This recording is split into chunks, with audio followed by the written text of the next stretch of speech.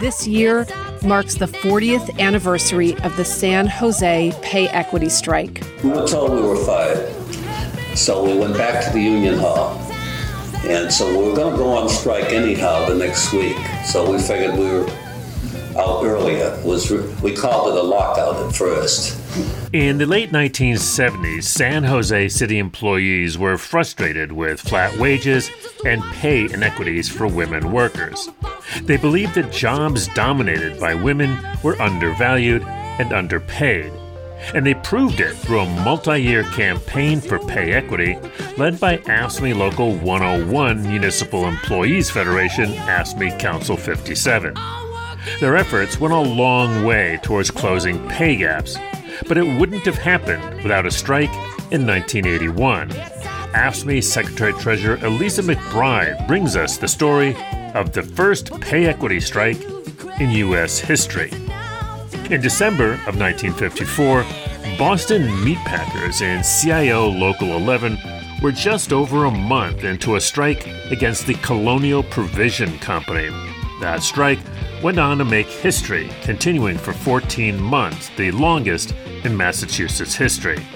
Interracial cooperation was also a hallmark of the struggle by the Boston Meatpackers, who were red-baited and had their union decertified. The story of how these workers fought back and won is still inspiring and has important lessons for today's battles. On this week's Labor History in 2, the year was 1947. That was the day that the United Mine Workers leader John L. Lewis wrote the AFL stating, "We disaffiliate." I'm Chris Garlock, and that's all ahead on this week's Labor History Today. Here's AFSCME Secretary-Treasurer Elisa McBride to start off today's show.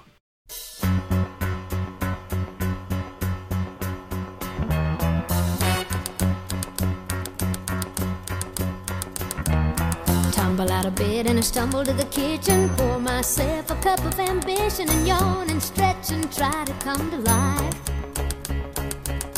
Jump in the shower and the blood starts pumping. Out on the streets the traffic starts jumping with folks like me on the job from 9 to 5. Working 9 to 5, what a way to make a living. Barely getting by, it's all taking and no giving. They just use your mind and they never give you credit.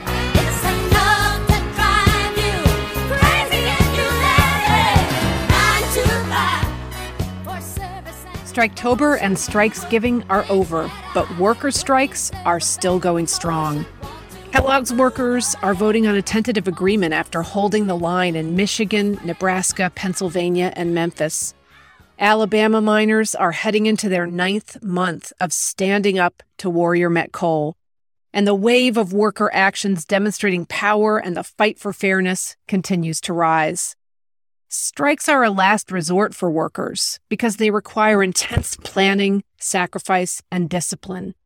So the uptick in strike activity and the increased support for striking workers is a sign of the times. Workers have had enough. Workers are tired of going backward while corporate bosses and the ultra-wealthy cash in. Together, many workers are making the tough decision to walk off the job to achieve change. The use of the strike as a tool for demonstrating worker power has deep roots, and it will endure beyond 2021. Before this year of rising worker power ends, I want to shine a light on a significant strike in AFSCME's history. This year marks the 40th anniversary of the San Jose pay equity strike, the first such strike in AFSCME history. In the late 1970s, San Jose city employees were frustrated with flat wages and pay inequities for women workers. They believed that job categories dominated by women were undervalued and underpaid. They proved it through a multi-year campaign for pay equity led by AFSCME Local 101, the Municipal Employees Federation, part of AFSCME Council 57. Their efforts went a long way towards closing pay gaps, but it wouldn't have happened without a strike in 1981. The leaders of the fight were clear about the issue. Certain jobs in the city were dominated by women workers, and despite the high level of knowledge, judgment, and skill required for those jobs, they were the lowest paid. As union leader Joan Goddard put it in an interview with an AFSCME archivist, "It's not just women, it's women's work. There are a lot of male librarians who don't get paid what they should be getting paid." For the members of AFSCME Local 101, it was a fight to raise the wages in those undervalued jobs, from clerical workers and data analysts to librarians and recreation leaders. In 1980, the local negotiated an agreement with city management to conduct a study of the value and the pay levels of all municipal job categories. The city had conducted a similar study at the management level, resulting in closed pay gaps. Workers had high hopes that the city would follow suit for non-management workers, but management objected. While agreeing that the job segregation existed and that women were clustered in the lowest paying jobs, they refused at first to do anything about it. Management even insisted that the cost of closing those gaps would have to come out of cost of living increases for all workers. Union members said hell no to that. Workers walked off the job on July 5, 1981, the day the previous agreement expired. They walked the picket line for 10 days. They remained strong even when management sent letters to all bargaining unit employees threatening to fire them if they did not return to work. In fact, they turned that management tactic on its head by setting up a barbecue grill in front of City Hall and burning their letters at a huge rally. As Goddard put it, the moose stands firm and he does not give in. So our union mascot became the moose. On July 14th, they settled the strike, winning cost of living increases for all employees and a separate pool of money for pay equity adjustments for employees in female-dominated job classes. Over the next 5 years, $1.75 million was spent to close the gaps. Workers delivered a massive victory for employees in the bargaining unit, for pay equity, and for union power. According to the president of AFSCME Local 101 at that time, more than 500 city workers, women and men, became new members during the campaign. It's worth remembering this strike as we celebrate its 40th anniversary. It fanned the flames of other pay equity campaigns led by AFSCME locals and councils across the country, from Washington State to Minnesota to Connecticut. It positioned AFSCME as a leader on the issue of pay equity for women and people of color, a fight we're still waging.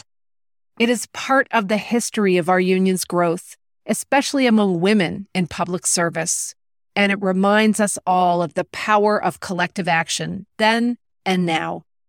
Another leader in the fight, Pat Curia, said it best when she talked about the strike victory. That's why you need a strong union. It's time to come together. It's up to you. What's your pleasure? Everyone around the world, come on!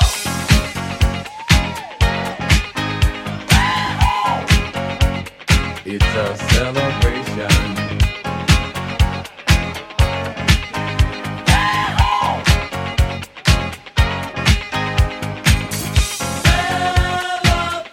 good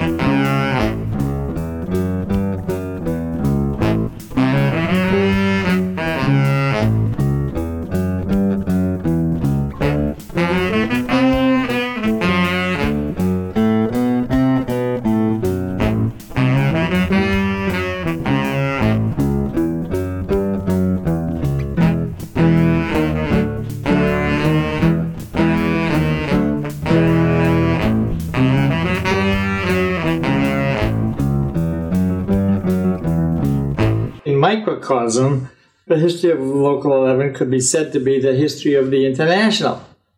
First of all, Local 11 began as a radical militant local.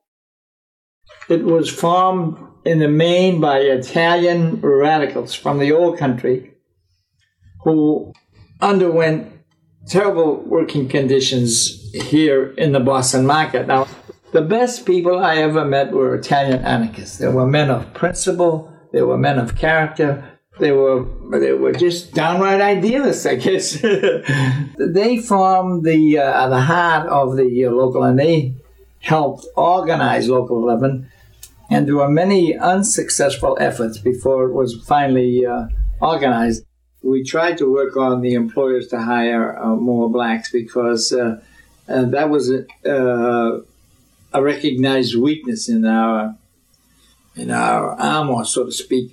And so we tried, and we were partially successful. But keep in mind, the practice of getting a job in the market was, word of mouth mostly. And the Italians tried to get their paesani and the Jewish members the same thing with their relatives. But we did succeed to a small degree, but we had only begun the process of breaking down the discrimination against the hiring of blacks. But the International Union was and has been always, I think, the first union in America to consistently seek out blacks for leadership. I came to Boston. I expected the relationship between black and white to be very good. I found it. I didn't find the relationship good until I got into the union. Mm-hmm. And then I felt, like I was a part of the community. But out in the streets, I didn't feel like a part of the community. And because I could see little things happening, and I become very conscious.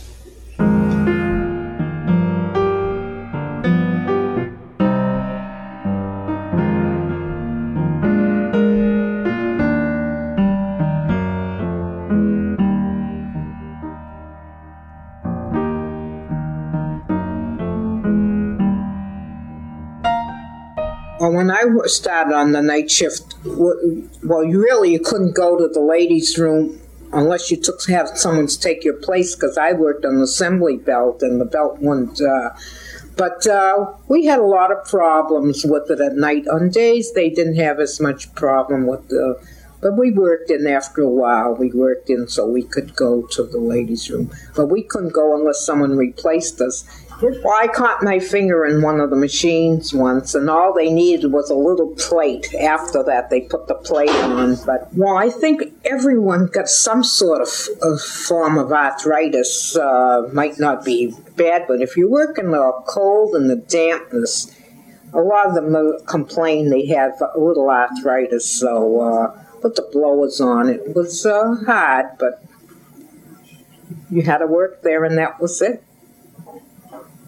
We had one case of a man who had a whole whale of hams fall on him, and the supervisor came over screaming at me and the rest of the workers, "Forget the man on the floor, he'll be all right. Get the hams up because the inspector will tag the whole department and shut us down.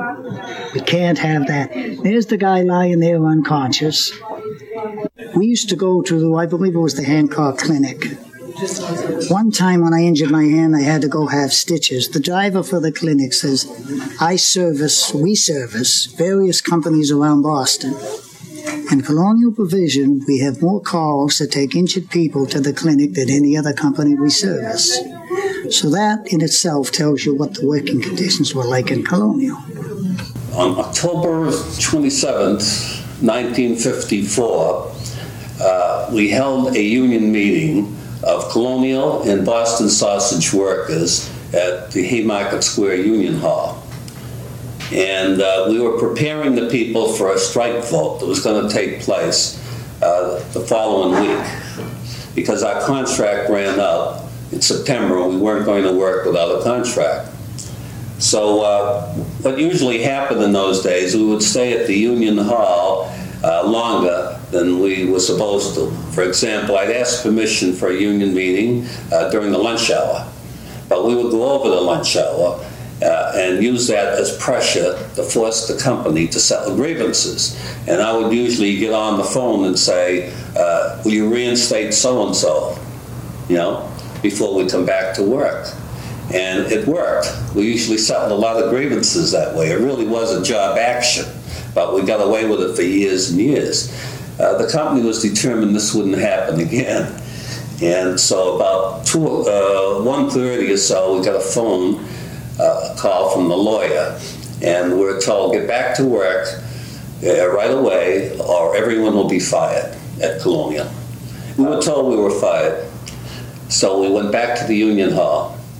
And so we were going to go on strike anyhow the next week, so we figured we were out earlier. We called it a lockout at first, but we were going to vote to go on strike anyhow. So we had a meeting at Faneuil Hall later to take an official strike vote, which we did, and it was unanimous. And so Baldo, Boston Sausage joined us, and we went on strike and set up picket lines. Okay, we're only on strike a few days when the company started putting ads in the paper and using employment agencies illegally. They didn't say there was a strike or any labor problems there, so we had to fight that through our attorneys. But eventually, I'd say in a week or two, they hired buses. And they had gone searching for people in the black community where there was a lot of unemployment, promising them big jobs. They went to Maine, they went down to wherever there was unemployment in mill towns, and they hired people. And what they did, they told us we're a bunch of Reds, and that all we wanted was we wanted everything. We wanted our own birthdays, holidays, and all kinds of propaganda, that we were troublemakers. And they did recruit scabs and strikebreakers, and they had police, both private and public, escorting them in. Okay. See, back in those days, we were strong in a picket line, and people were scared. They were very reluctant about crossing the picket line. But then the company got an idea that we would go up into Roxbury, Dorchester, take a truck, and get these people to come to work for Colonial, bring them back in the truck, back the truck up to the platform, and they go into the plant out of the truck. That's how they got the workers to come in to work for Colonial, because they were afraid to walk in the plant by themselves. Then they started using automobiles. There used to be a caravan, about 6 or 7 cars, that leave that plant full of workers, take them to the station. And then when we got the word where they were going, letting them out, then they had trouble on their hand, because that's when we could get to them. I worked there. Yeah, I was a strike breaker, but I had a job. It wasn't no best thing about working at Colonial. It's the only thing that I wanted a job. And once I got a job, you understand, I held it. That's what I had to do. And when I held this job, I held it for my mother and my father. And when I draw money, I would send the money back to them to take care of business in West Virginia. That's the only thing I did. That's the only thing I did. And I had to do it because we didn't have nothing down there, because father was on the coal mine strike and all that kind of stuff. Somebody had to do something. And I was the lead man, the oldest son. And he told me, my father told me, he said, son, do the best thing that you can do. And that's all I can tell you.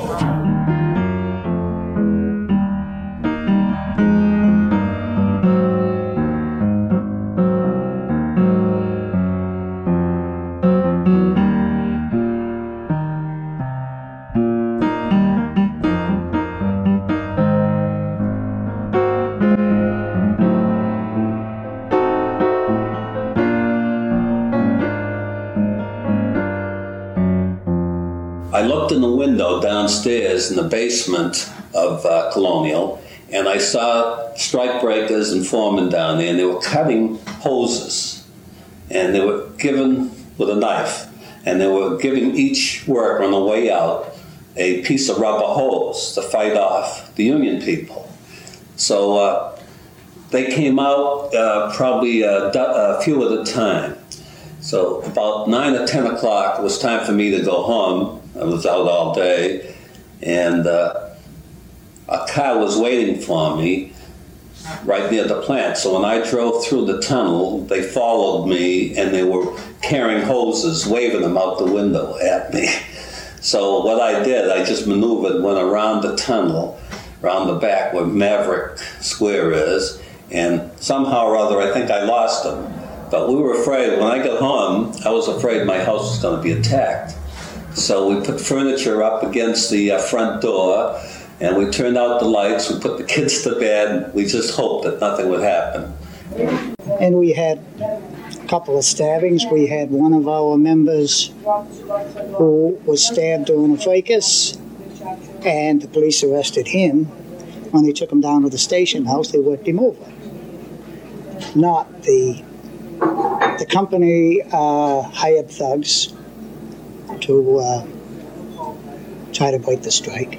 They used every conceivable tactic that was possible. And like I say, it was very bitter. And then some of us, after a while, had to get other jobs. Well, the neighbors figured that a lot of communists used to go on strike, and you had to be a radical, really, to go on strike. With all the jobs around, go somewhere else. You don't have to stay there. And it was very hard. I know a lot of the families of the strikers, there was a lot of fights and divorces and all, because after all, if you don't work, you just can't live. The support we got from other unions was great. Pickets would get down to General Electric plant, and we'd collect several $1,000s. They were very generous. They'd go to Fall River Shipyard, and Local 5 members were very generous. We go to the Revere Sugar plant, where there were several thousand workers at that time in Charlestown, and they were very generous. And the best of all were the packing house workers in NEPCO, in Columbia, in Brownsville, and all at Mady's. And all these workers would, every week, the shop steward would go around and pass the hat. And this is what, kept us going, besides what the International Union was able to send us. The Union is behind us, we shall not be moved. The Union is behind us, we shall not be moved. Just like a tree that's standing by the water, we shall not be moved. We shall not be moved. We shall not be moved. After a few days of picketing, the company got the strike breakers to go into the plant. And we saw whatever we were doing at the plant was not helping. They were getting the work out, and we started a Don't Buy campaign. We sent out cards with 6 people visiting stores that were selling the product. Asked them not to buy the product anymore. And if they continued to buy the product, we set up a secondary boycott against that store, passing out leaflets telling the people not to buy Colonial products. When you were delivering those leaflets and going to the grocery stores, do you have any evidence that what you did was effective? Did you ever see stores drop Colonial products? Can you tell a story about that? Yes, it was very effective, because after a while, the pressure got to be so great on the stores that they just automatically stopped putting the meat on the counters. Whatever the Colonial products was on, some of them would remove them, and some of them wouldn't. But it was effective, very effective. Norman Furman, who owned the radio station that we ran ads on, gave us an idea. He said, look, he was very sympathetic, and he says, why don't you guys have a jazz concert. He says, I can get you some of the best entertainers around. They're all members of the union, the musicians union. And he says, they won't charge anything. And he said, I play their records all the time, and so they're going to do me a favor. And I'm going to ask them to come. So we had a jazz concert, and we had all the local people like Savvy Lewis, Fat Man Robinson, and all the local bands who were active in that period. But best of all, we got Duke Ellington. Duke Ellington happened to be in town. So Norman Furman says, Duke, would you mind coming to a strike benefit? He says, no. He said, I've been a union man all my life, and I'd be delighted to go. So Duke Ellington came on the stage, and I happened to be on the stage when he came in, and I almost collapsed. Duke Ellington. He came in very modestly, quietly, sat down, wished us luck, and he went over to the piano. There was a piano down in the pit, and he played all his famous songs. Now, the piano was pretty tinny. It was never tuned up. It didn't bother him. So Furman asked him later, how did you feel playing that old tinny piano? He says, when I started, all pianos were that way. He says, in Harlem, in Washington, D.C. He says, it brought back the old days.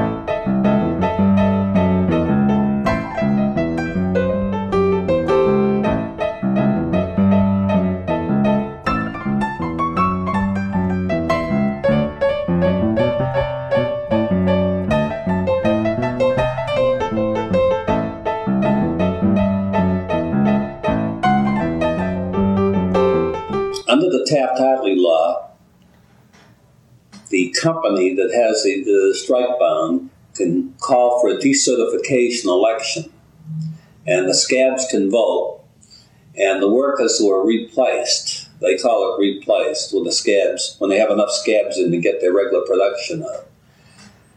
And the scabs vote can be counted, and the workers' votes are not counted. You're out of the picture completely. So on March 10th, 1955, an election was held at Faneuil Hall, the Cradle of Liberty. And here we lost our freedom when the company managed to win because of the way it was rigged. The union workers, as many as we could get, went and voted. But their votes were not counted. Only the scabs, strike breakers, were counted. So we were decertified. And it so happens that we are the only union that I know of in the United States that ever got back to work with our union after a decertification election. Usually that's the end. The union's all done. But we came back. So what happened, we started an organizational campaign, an organizational strike. And that was to organize the strike breakers and the scabs. And so Doug Johnston and I got together every week, we'd write out leaflets, and we'd go down, pass them out to the scabs going to work. No longer did we threaten them. No longer did we call them names. Now we went to the bars when they hung around nights after work and asked them to sign up. Organizers from the Packing House Union went into all these bars, and they told them, think conditions pretty bad? And they said, yeah, they're terrible. We do need a union. So some union cards were being signed by the strike breakers and scabs. Now, at first, a lot of our union people didn't like that idea. We had to sell them. But what have you got to lose after you're out on strike, for 6 months? So, over 6 months. So they agreed. The reasoning was to put pressure on the company to sell, to find out that so the company would find out they have to have a union, whether it's us or whether it's the people they hire. And we drove them crazy. Before they settled the strike, they said, we don't want to negotiate with Local 11. And we want a different number where Colonial, would have, the Colonial workers would have their own local. Evidently, they thought they could, make it a company union. So we gave them another number. The union gave them Local 611. And Mr. Rabinowitz says, oh, no, you're sneaky. You still got 11 in there. I want a different number. So he said, okay. They changed it to 616. And so finally it was agreed we would have our own local 616, just for Colonial workers. We're black and white together, we shall not be moved. We're black and white together, we shall not be moved. Just like a tree that's standing by the water, we shall not be moved. When I went back to work and found out that they had to keep the strike breakers, it didn't sit too well with me, but I knew this is what we had to do. We just had to do it. So I knew that sooner or later, after working with them, then they would realize what they had did wrong and what the union really stands for. And then after working with them for a while, we got along well. We all seem to have the same idea at that time, how to unite the people. So Johnny Mitchell, Don Smith, and myself, we got together, and we all had one thing in mind. We got to get Sheldon Coates. He'd be the person, black leader, to unite the workers. Because the old people, white or black, loved him, and the new people that came in didn't know him, but we sure, because of his personality and his influence in the Roxbury neighborhood, they would accept him. I don't think blacks had much confidence in blacks at that time, because he didn't think he had power. But I found out that you can get power by doing and what you feel was honestly correct. If you work in a person's interest and being honest, and I got the power that I had was from blacks and whites. So, and I remember when I first walked on the line there after the strike, those were white people that was telling the black people they had shot them. And I don't know what else they were saying, but they were amazed and maybe they were surprised that Shelton was a black man like them. One of the things I felt I was very proud about is when we caught with the big packers and financially, rates, job rate. I didn't know we were there until I went to a wage meeting in Chicago, and they passed out books. And I happened to look in there, and I saw Colonial had made it because we were way behind. We got behind, and we had to catch up. And that was one of the things that I really wanted to do, because I felt that I felt that we were good workers. And I felt that we should get the same as any other good worker, whether they were in Chicago, New York, or in Boston.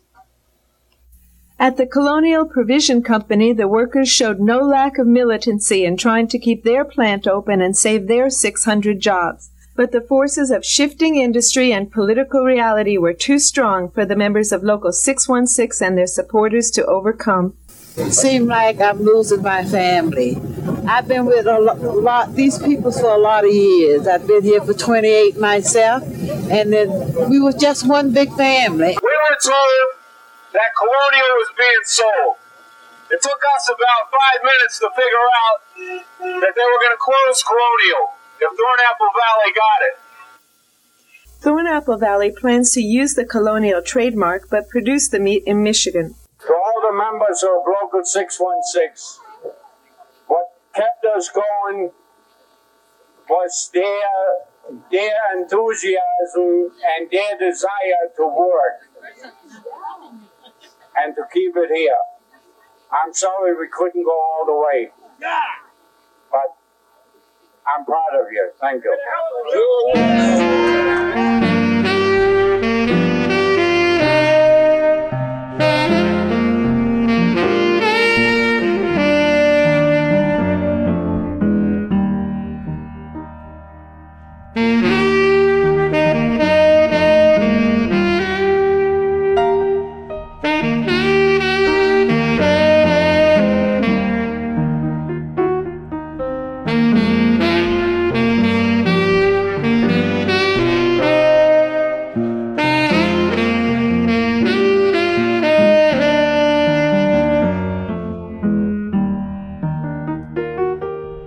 brothers and sisters.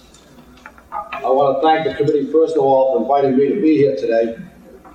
After working in a packing plant for some 20 years, I can't think of anybody else I'd rather be with but packing house workers. You are a great inspiration, not only to myself, but to an awful lot of people. It's 2 years since that plant closed, and still I'll bump into people who are not in meatpacking, who are not in the hotels, but who want to talk about what happened at Colonial, and how much courage you had, and what kind of a fight you put together. You have a great history in that union. You really have a great history. And one of our problems as trade unionists is sometimes we don't remember that. We let that history go by. Like I said, I had to learn my past. I learned it first from Shelton Coates, and he gave me the best advice. And this is what is lacking in our unions today. That you can cooperate, work with the employer, but you will never be able to join their club. You are fighting for your people, and they are fighting for their profits.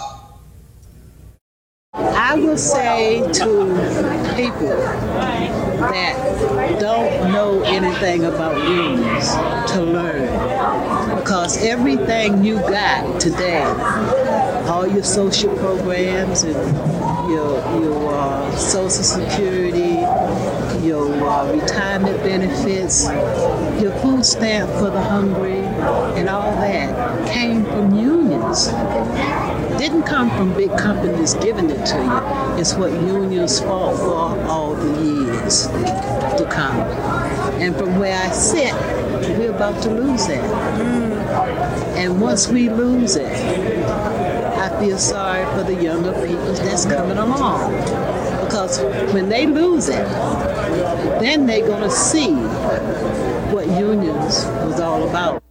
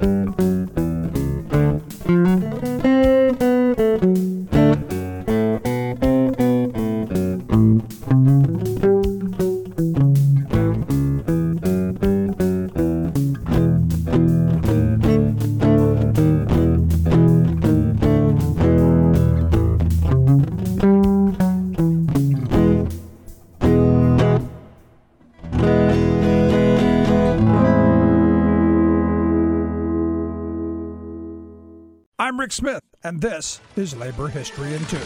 On this day in labor history, the year was 1947. That was the day that the United Mine Workers leader John L. Lewis wrote the AFL stating, "We disaffiliate." Lewis had had a stormy history with the American Federation of Labor. He was central to the 1935 split that soon led to the founding of the Congress of Industrial Organizations. By 1942, he led the United Mine Workers out of the CIO. Reasons included disagreements over labor's relationship to President Roosevelt and U.S. entry into World War II and the running of the CIO itself. For a brief time, the United Mine Workers reaffiliated with the AFL. But by the fall of 1947, Lewis found himself in fundamental disagreement with the Federation over its response to the recently passed Taft-Hartley Act. At the October AFL convention, the discussion centered on the signing of anti-communist affidavits as required by Taft-Hartley. Lewis was virtually alone in his refusal to comply with the act.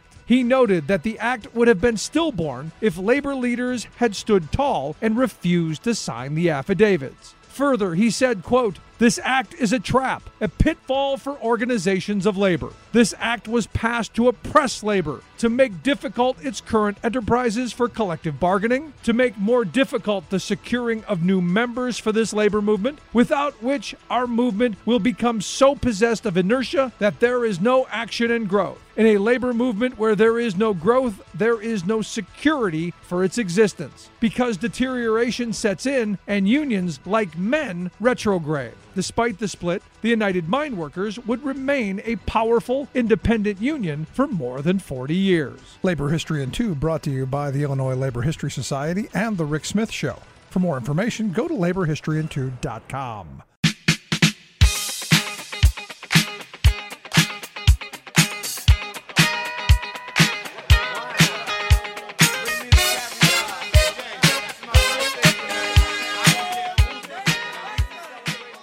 That'll do it for this week's edition of Labor History Today. Hope you enjoyed it, and you can subscribe to LHT on your favorite podcast app. Even better, if you like what you hear, we hope you do.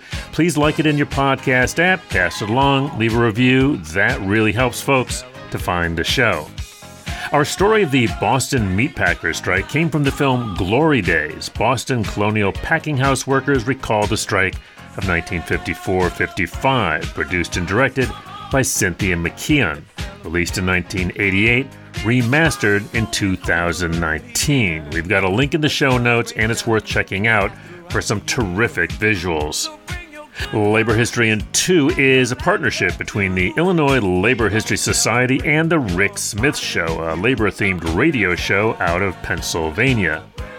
Today's music includes 9 to 5 by Dolly Parton and Celebration by Kool and the Gang, both top hits in 1981, the year of the pay equity strike. Thanks again to AFSCME Secretary Treasurer Elisa McBride, who brought us this story. We've got a link to more of her great columns in the show notes. Labor History Today is produced by the Metro Washington Council's Union City Radio and the Kalmanovitz Initiative for Labor and the Working Poor at Georgetown University. The Labor History Today team includes Ben Blake, Patrick Dixon, Leon Fink, Sherry Lincoln, Joe McCartan, Evan Papp, Jessica Pozak, and Alan Weirdak. For Labor History Today, this has been Chris Garlock. Thanks for listening, keep making history, and see you next time.